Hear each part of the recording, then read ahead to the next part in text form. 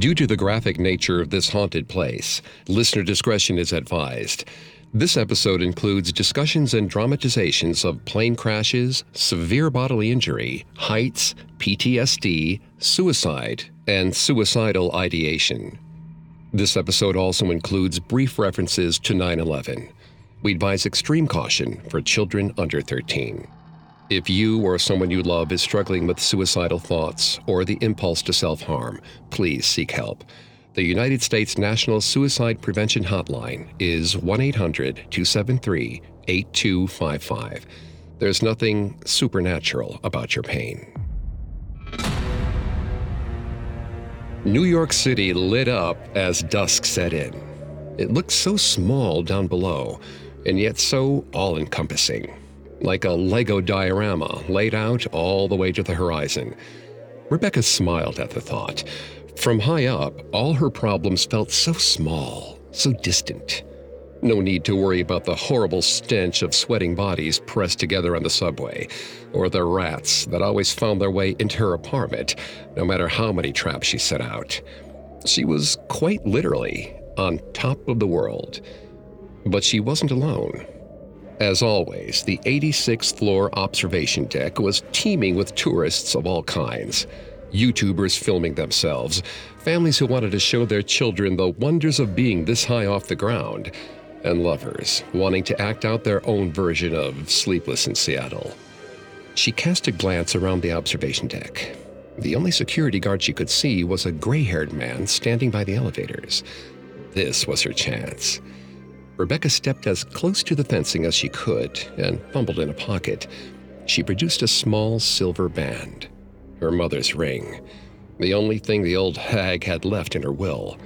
A not-so-subtle hint that maybe she should reverse her thoughts on the whole never-getting-married thing. Rebecca poked her hand through the protective fencing and with a flick of her wrist sent Mommy's precious ring sailing towards the Hudson.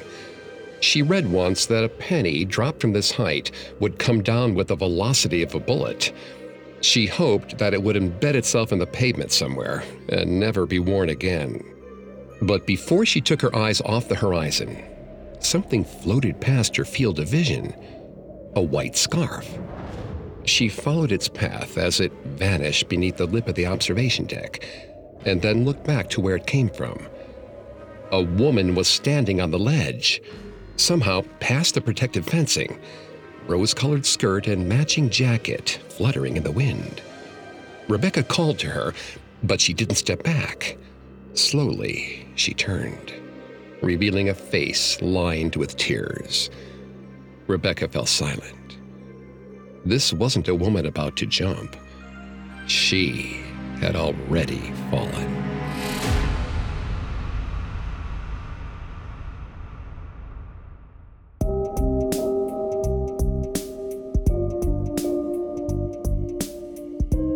Welcome to Haunted Places, a Parcast original. I'm Greg Polson. Every Thursday, I take you to the scariest, eeriest, most haunted, real places on Earth. You can find all episodes of Haunted Places for free on Spotify. And every Tuesday, make sure to check out Urban Legends. These special episodes of Haunted Places are available exclusively on Spotify. At Parcast, we're grateful for you, our listeners. You allow us to do what we love. Let us know how we're doing. Reach out on Facebook and Instagram at Parcast and Twitter at Parcast Network. This week, join me on a supernatural journey to the most iconic building in New York City, the Empire State Building, and discover why, to this day, it's haunted.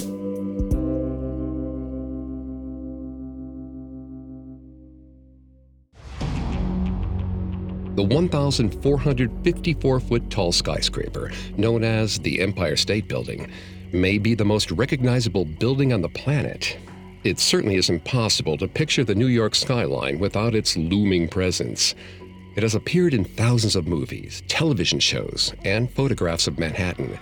Yet, despite its mythic stature, the building itself is not as timeless as one might think. It isn't even 100 years old yet. The Empire State Building was a product of roaring 20s prosperity and competition among rich New Yorkers. In the late 1920s, a number of Manhattan structures were in a virtual race to see which would become the tallest building in the world. The main competitors were the Bank of Manhattan building on 40 Wall Street and the Chrysler Building, a monument to the ego of Walter Chrysler, head of the third largest car manufacturer in the United States. John J. Raskob of General Motors didn't want Chrysler to have the satisfaction of winning the so-called race into the sky. Along with architect William F. Lamb and a number of consultants, he started working on his plans for a building that would exceed Chrysler's lofty ambitions. The Chrysler Building would become the tallest building in the world on May 27, 1930. 11 months later, on May 1, 1931, it lost its title to the newly constructed Empire State Building. The Empire State Building was completed astonishingly quickly. The entire construction process, after demolishing the Waldorf Astoria Hotel that previously occupied the land, is said to have taken no more than 20 months. A symbol of optimism and hope for a shining future, the distinctive spire atop the building was originally intended as an airship docking station. The idea was for passengers to buy tickets at the 86th floor's observation deck, take an elevator to the top of the spire, and then climb a ladder into the docked dirigible. This was easier said than done. On September 15, 1931, a U.S. Navy airship attempted to dock and briefly made contact. 1 week earlier, the same airship had found it impossible to dock due to unpredictable winds. Raskob and company hadn't realized that when you make a building a quarter-mile high, it generates its own powerful air currents. These would also make it extremely dangerous for anyone attempting to climb into a docked airship. This oversight was not the only way the Empire State Building initially fell short of expectations. Though it was designed to be a symbol of an optimistic future, the world's tallest skyscraper was completed in a time of misery. The stock market crash of 1929 hit just as construction began, and the building opened in the midst of the Great Depression. So few companies could afford offices in the Empire State Building that it was given the nickname the Empty State Building. Business would pick up the world's tallest building by the Second World War, but none of the tenants considered that working in the tallest building had dangers of its own. Accidents were bound to happen. The pressure against Carol's brain was horrible. Like both her ear canals were filled with steadily inflating helium balloons. She opened her mouth in a yawn, working her jaw until her ears popped. The elevator operator, a young woman named Betty, smiled sympathetically at her. Carol found herself wondering how one ever got used to this feeling. It was by far the worst part of her work here.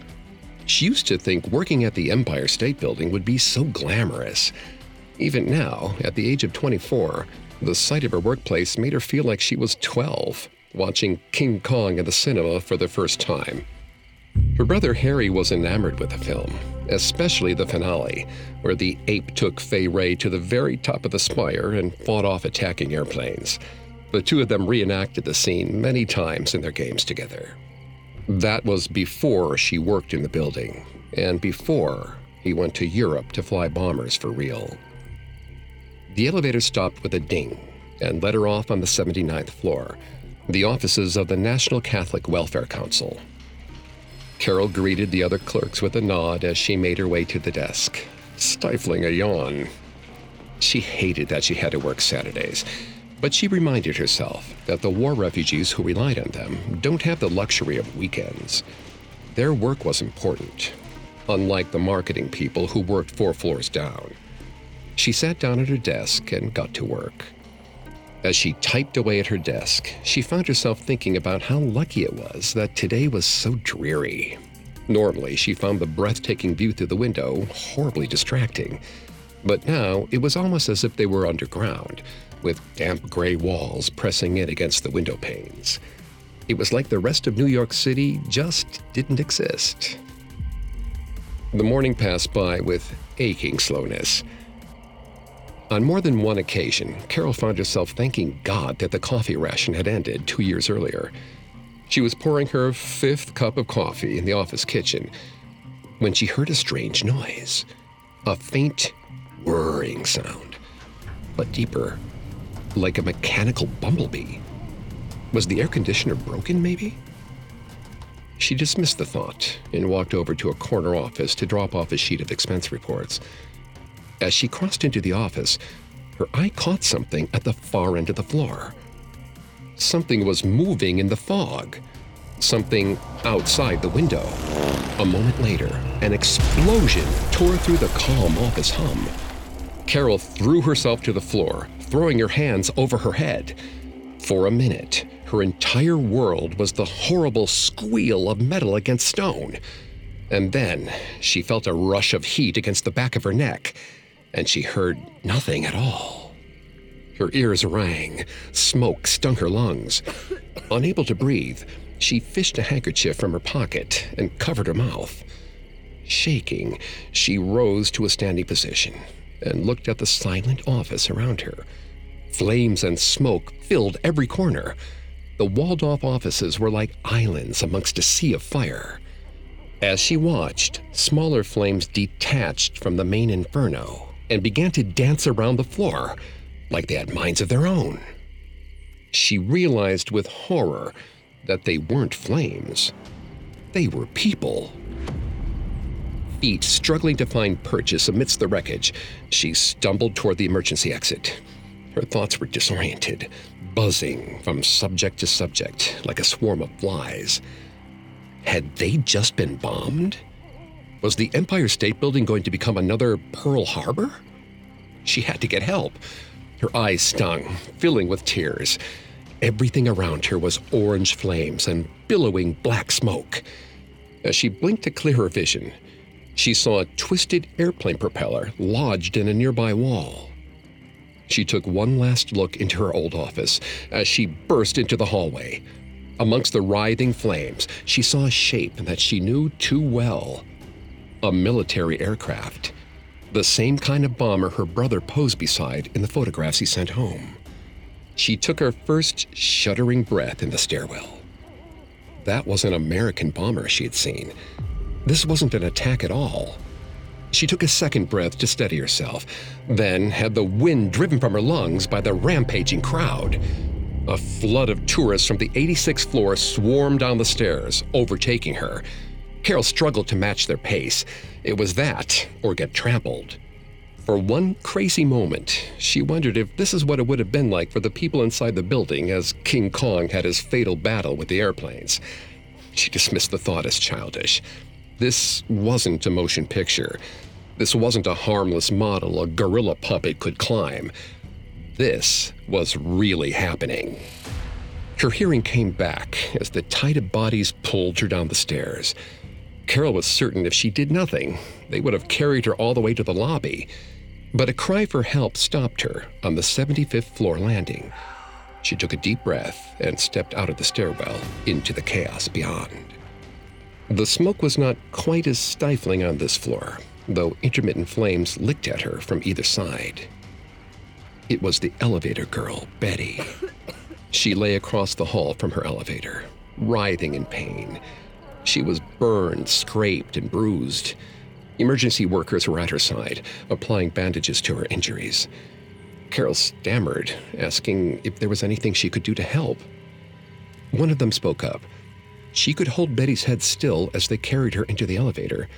Carol nodded, and as gently as she could, cupped the woman's rough scalp in her hands. Betty let out a whimper as Carol's hands touched her. Carol whispered her apologies, voice shaking. They set her inside with the utmost care. Carol let out a sigh as the elevator door slid shut. She was going to get to the ground floor a lot sooner than any of them. A horrible groan came from inside the elevator shaft. Then, Carol's ears were split by a crack. She looked at the other women. Their eyes shared a horrible thought. They had placed Betty in a broken elevator, and the cables had just snapped. On July 28, 1945, Lieutenant Colonel William F. Smith, Jr. flew a B-25 bomber over New York with the intention of delivering 2 enlisted men to Newark Airport. When he requested permission to land, he was advised against it due to the heavy fog that clouded the city that morning. Smith ignored the warning, dropping his altitude in an attempt to gain his bearings. It was then he realized he was flying amongst the skyscrapers in Midtown Manhattan. He took a wrong turn at the Chrysler Building, and his plane smashed into the north face of the Empire State Building itself. The collision killed 14 people, all 3 on board the plane, and 11 staff in the building itself. The elevator operator, by the name of Mary Lou Oliver, was above the 75th floor when the plane hit. She was thrown from her elevator and burned badly. She was then placed into another elevator bound for the ground floor, only to discover that she was going to descend a lot faster than any elevator should. In the collision, one of the plane's engines had severed the elevator cables, causing Oliver's elevator to plummet all the way into the basement. Fortunately, compressed air, as well as almost 1,000 feet of severed elevator cable, cushioned the fall.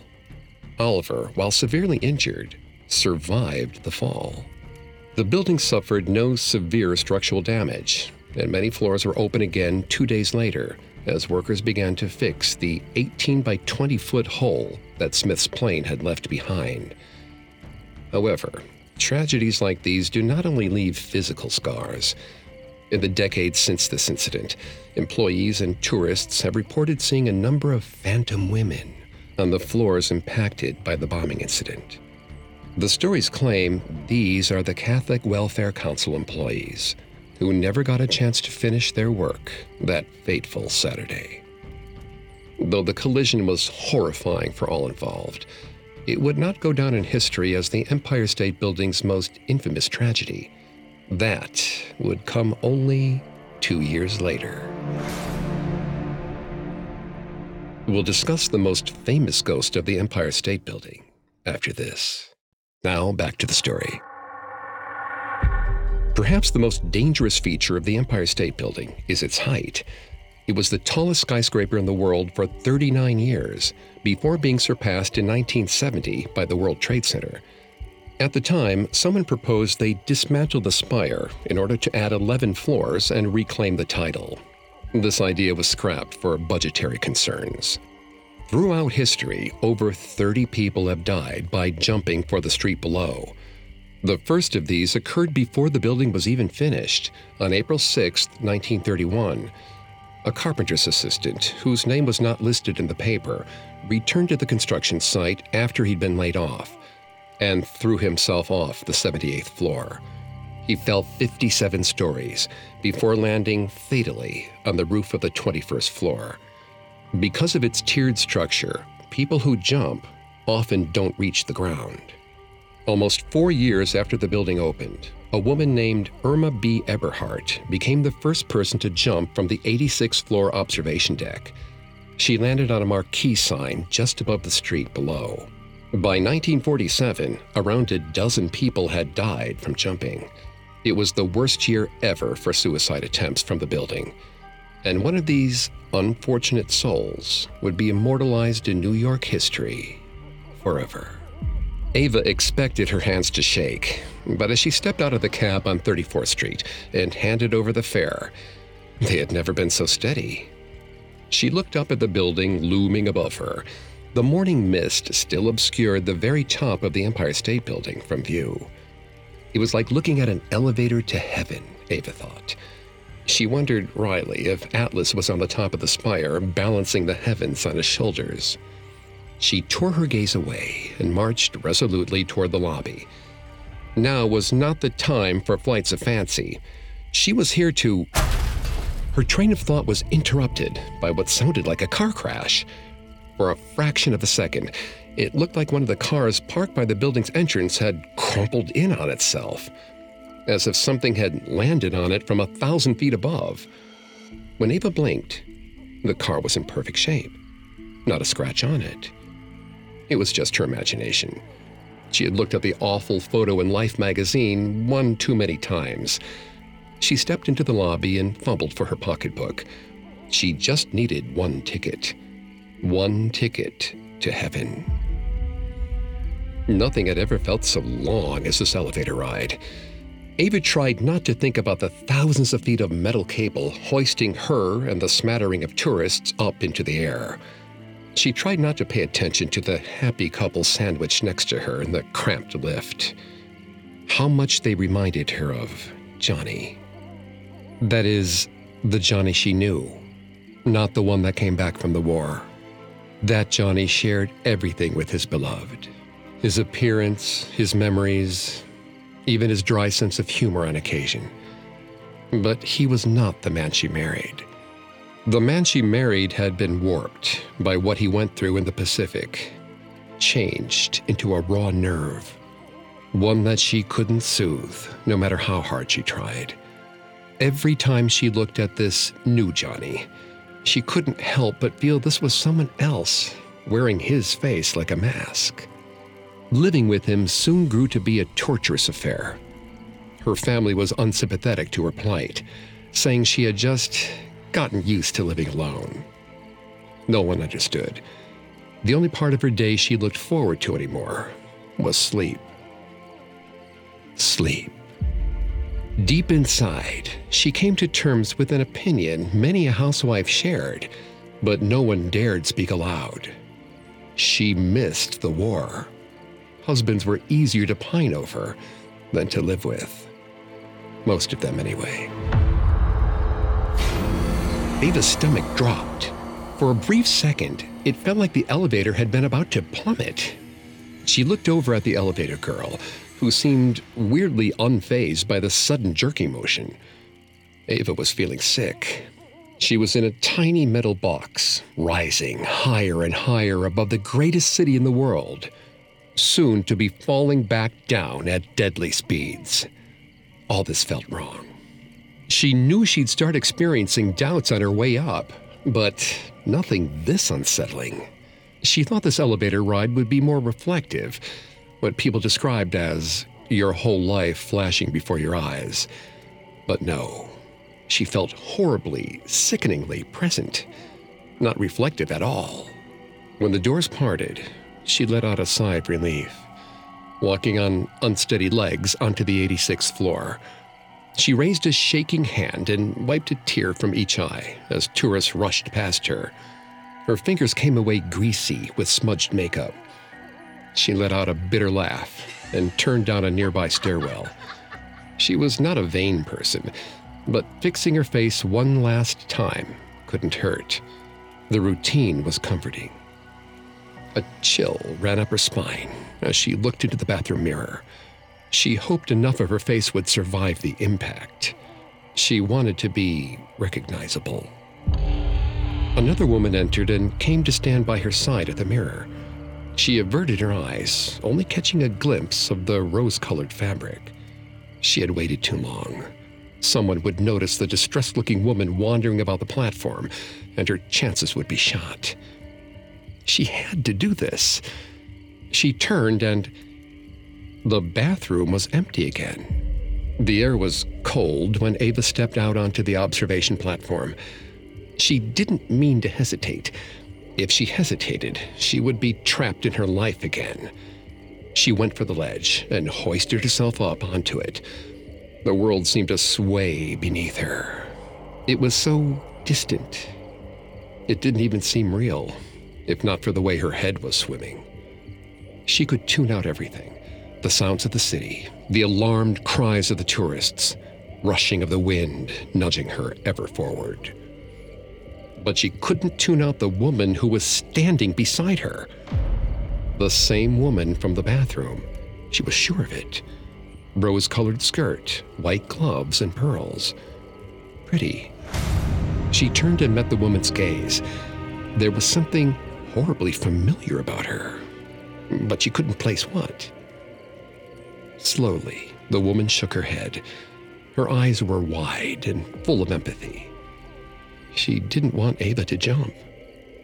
Ava opened her mouth to tell the woman to back off when she jumped instead. Ava screamed, putting her hands over her mouth. She took a shocked step back and fell into the waiting arms of the security guards. She no longer wanted to die. She wanted to know why they hadn't stopped the other woman from getting up on the ledge with her. She was only met with confused stares from the crowd. Ava had been standing on her own. Evelyn McHale was 23 years old when she stepped out onto the 86th floor observation deck on May 1st, 1947, the 16th anniversary of the building's opening. She set her pocketbook and coat on the ledge before jumping. She landed on a limousine parked on 34th Street. In her pocketbook, investigators found a note that read, "I don't want anyone in or out of my family to see any part of me. Could you destroy my body by cremation? I beg of you and my family, don't have any service for me or remembrance for me. My fiancé asked me to marry him in June. I don't think I would make a good wife for anybody. He is much better off without me. Tell my father I have too many of my mother's tendencies." The final line appears to reference the fact that her mother suffered from untreated depression, which made her parents' marriage fall apart when she was a child. Sadly, her desire to be anonymous in death went unheeded by the public. 4 minutes after her fall, photography student Robert Wiles took a photo of her body lying in the wreckage. It is a strikingly serene image. Bent metal surrounding a seemingly unblemished Evelyn, still wearing pearls and white gloves. The photograph was selected as Life magazine's Image of the Week on May 12th, and it became known by the title, "The Most Beautiful Suicide." It is also iconic that it was later recreated in artworks by both Andy Warhol and Taylor Swift. But most of the people who marveled at this photo didn't see what happened when her body was moved. According to reports, it essentially fell to pieces as they tried to get her off the wrecked car. Her body was later identified and quickly cremated, without a ceremony or a tombstone, according to Evelyn's final wishes.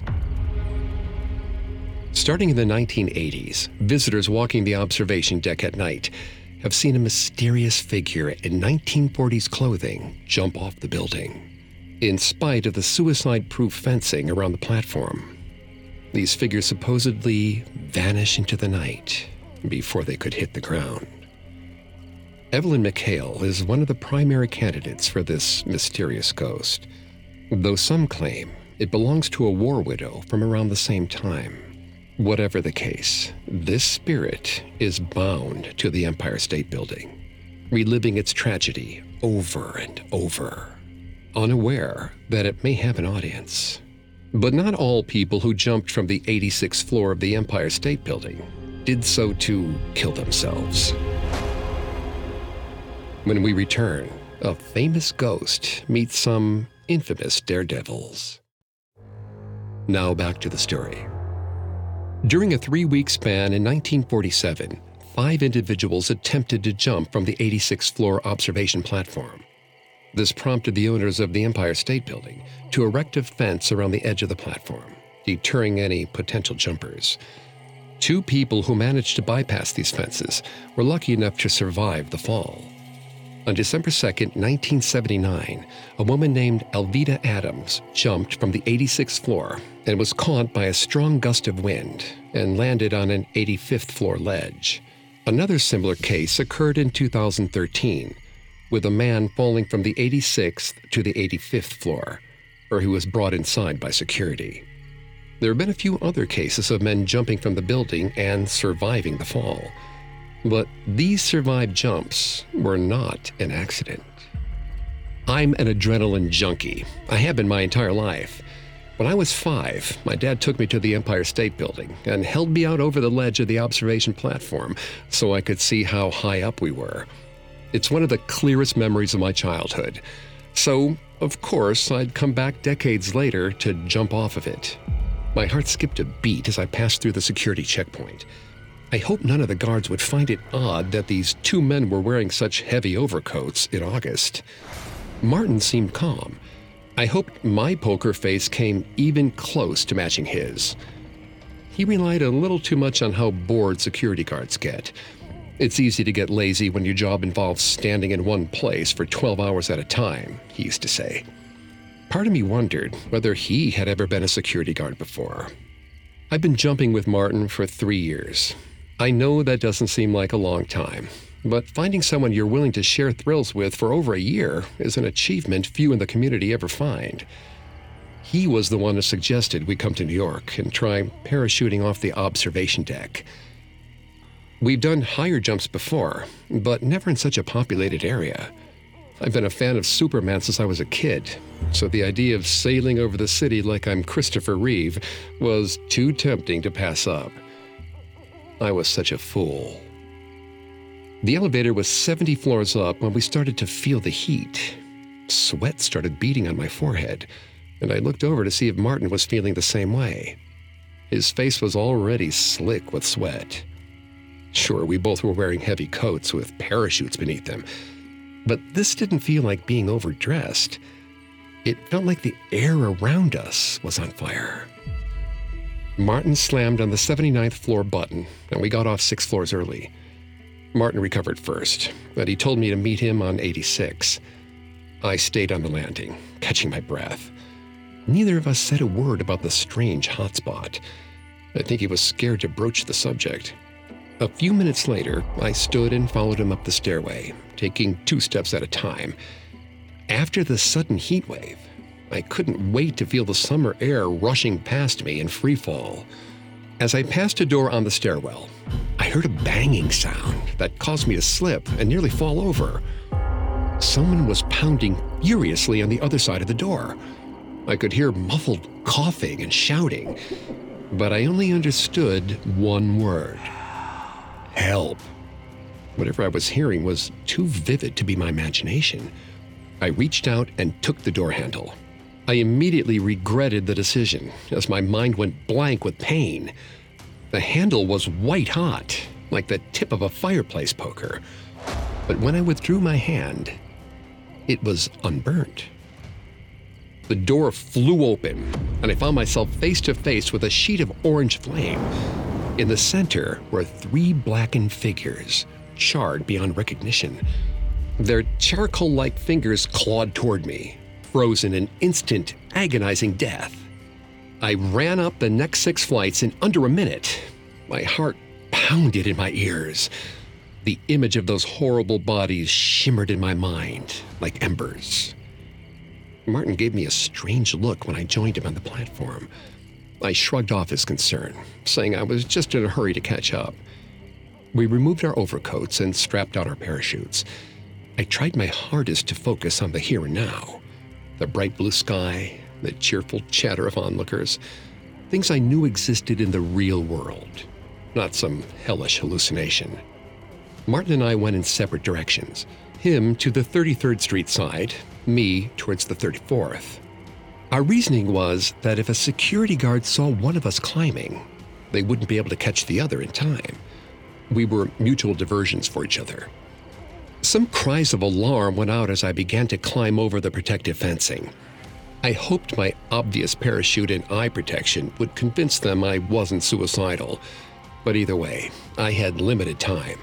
And after what I thought I saw inside, jumping off the second tallest building in the world was a piece of cake. Without giving myself time to think, I launched myself into the air, spreading my arms and legs out in all directions. The serenity that usually comes with free falling didn't hit me. My stomach was still knotted in discomfort. The city below grew bigger and bigger. Something was wrong. I looked to the left. A woman was falling beside me, back first. Her eyes were closed in a peaceful expression. No, not peaceful, bracing. Her jaw was clenched tight, and I could see the strain around her eyes as she forced herself to not look. I wanted to scream, not with exhilaration or even fear. I wanted her to not lose hope. I wanted her to wake up from this dream and not reach the sidewalk. I reached for her, and my hands closed over air. A moment later, I realized I was late in pulling my chute. I tugged on the ripcord and watched the figure plummet past me, past the street. and into memory. A moment later, I hit the pavement, significantly harder than I intended. I couldn't run very far with a sprained foot. The police caught up with me within minutes, and I had to deal with both a heavy fine and heavy medical bills. I haven't done any jumps since. Martin seems to think my injury gave me a fear of heights all of a sudden. I don't have the heart to tell him the truth. I'm not afraid of jumping. I'm afraid that if I jump, I'll see her again during the fall, and I'll join her when we both reach the ground. On 2 separate occasions, the Empire State Building became a target for thrill seekers. In April of 1986, 2 daredevils named Alistair Boyd and Michael McCarthy parachuted off the observation deck. Both men were arrested and charged with reckless endangerment. In 1998, Thor Alex Kapfjell, also known as the Human Fly, succeeded in making the jump without being captured. He was later arrested after jumping from the World Trade Center. The Empire State Building briefly reclaimed its title as New York's tallest building in 2001, after the fall of the Twin Towers. Nearly 11 years later, One World Trade Center surpassed it. Despite no longer being the tallest building in the world, the Empire State Building remains a universal symbol of New York City's history. From the brand new observation deck on the 102nd floor, you can see all of Manhattan in an unobstructed 360-degree view. A watchtower over the quintessential American city. But if you pay a visit, do so respectfully, for no building can reach so high without being stained with personal tragedy. It's lonely up in the sky, and if you jump from high enough, you'll never stop falling.